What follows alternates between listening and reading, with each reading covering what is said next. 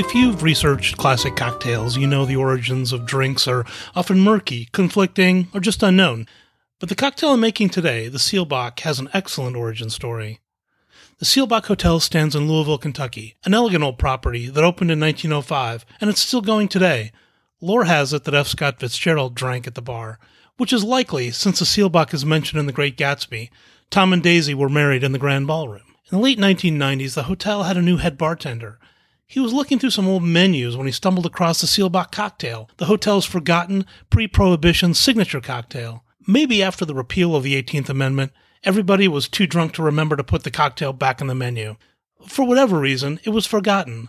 Ted Hay, the author of the great book Vintage Spirits and Forgotten Cocktails, devotes an entry to this lost and found classic. If this were a movie, you'd hear a record scratch right here. The hero would turn to the camera and say, "Nearly everything I've told you is a lie. Oh, the Seelbach exists." And Ted Hay does list the cocktail as a rediscovered classic.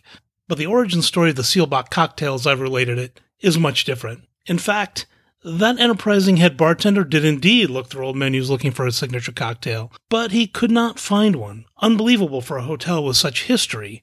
So he made up a backstory, created a delicious cocktail, and put it on the menu, where it still exists in the hotel bar to this day. Is it a forgotten classic? No.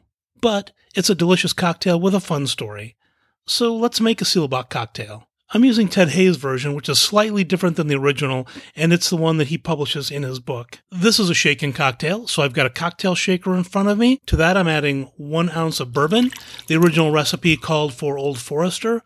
I'm using Wild Turkey 101 because that's what I happen to have on hand. Also, 1/2 ounce of Cointreau. The original recipe just specifies triple sec, but I agree with Ted Hay that Cointreau, being the best triple sec, is what we should be using here. So, 1/2 ounce of Cointreau. Next is 7 dashes of Angostura bitters and 7 dashes of Peychaud's bitters. So that goes into the shaker. We'll add ice and give it a good shake.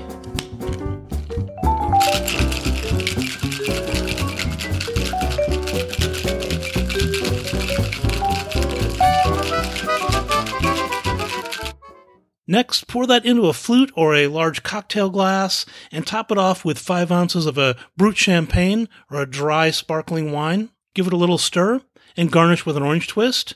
That's it, the Seelbach cocktail, a delicious new American classic with an origin story that is not to be believed.